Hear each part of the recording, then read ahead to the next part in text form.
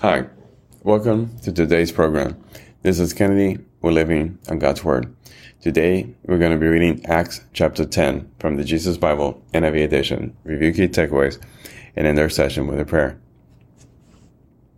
Cornelius calls for Peter. At Caesarea, there was a man named Cornelius, a centurion in what was known as the Italian regiment. He and his family were devout and God-fearing. He gave generously to those in need and prayed to God regularly. One day, at about 3 p.m, he had a vision. He distinctly saw an angel of God, who came to him and said, "Cornelius." Cornelius stared at him in fear. "What is it, Lord?" he asked. The angel answered, "Your prayers and gifts to the poor have come up as a memorial offering before God. Now, send men to Joppa to bring back a man named Simon, who is called Peter. He is staying with Simon the tanner, whose house is by the sea." When the angel who spoke to him had gone, Cornelius called 2 of his servants and a devout soldier who was one of his attendants. He then told them everything that had happened and sent them to Joppa. Peter's vision.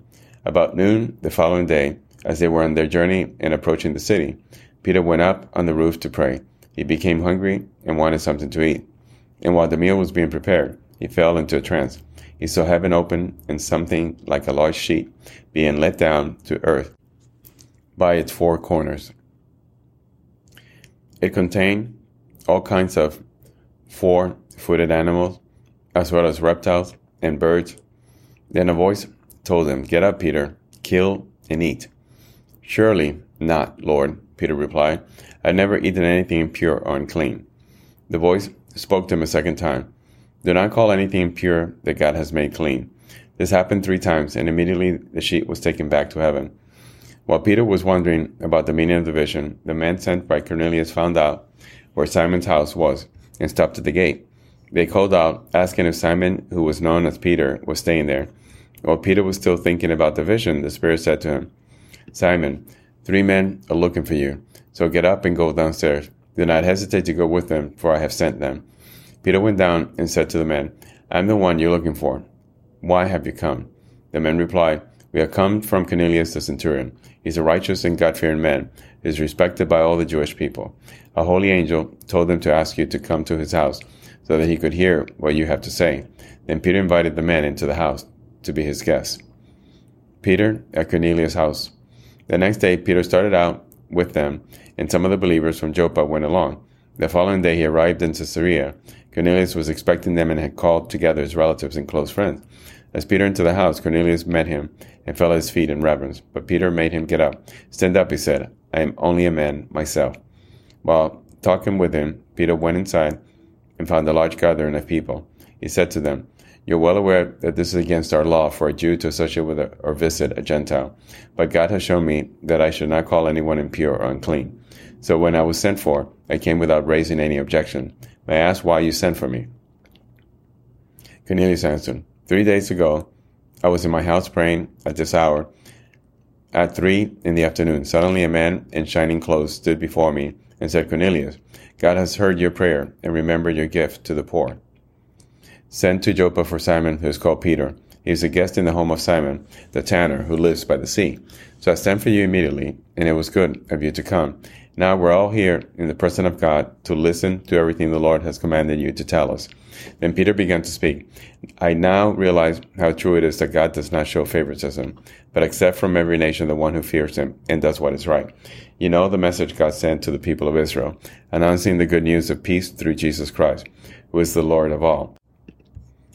You know what has happened throughout the province of Judea, beginning in Galilee after the baptism that John preached, how God anointed Jesus of Nazareth with the Holy Spirit and power, and how he went around doing good and healing all who were under the power of the devil, because God was with him. We are witnesses of everything he did in the country of the Jews and in Jerusalem. They killed him by hanging him on a cross, but God raised him from the dead on the 3rd day and caused him to be seen. He was not seen by all the people, but by witnesses whom God had already chosen, by us who ate and drank with him after he rose from the dead. He commanded us to preach to the people and to testify that he is the one whom God appointed as judge of the living and the dead. All the prophets testify about him, that everyone who believes in him receives forgiveness of sins through his name. While Peter was still speaking these words, the Holy Spirit came on all who heard the message.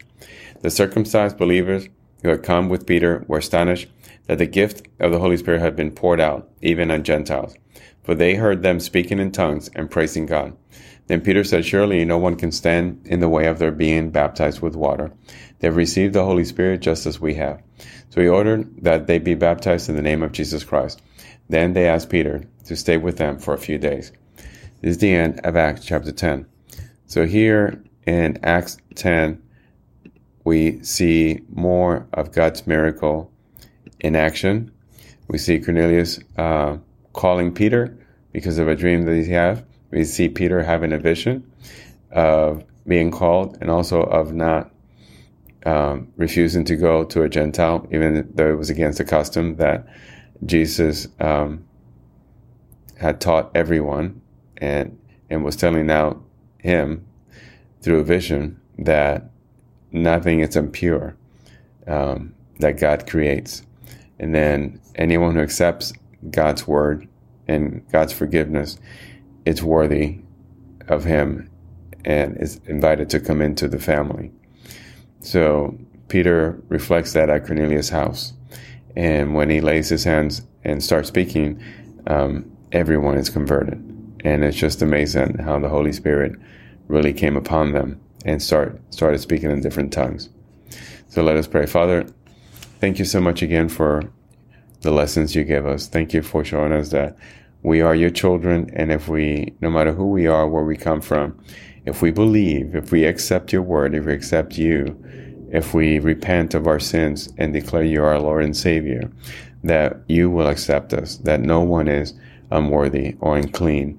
All we have to do is believe and repent, believe in your word, believe that you are our Savior, that you came to save us, to die on the cross for our sins, and we will be part of the family. So thank you, Father, for this incredible gift and this invitation that you extend to us. Let us accept it with open arms, heart, and mind. We embrace you, Father.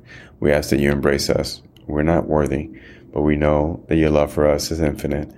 All we need to do is ask for forgiveness and worship you and proclaim your name as the Holy One. In Jesus we pray. Amen. This concludes today's reading interpretation of Acts chapter 10. We hope that you will join us again tomorrow. God bless you. This is Kennedy, your brother in Christ, always.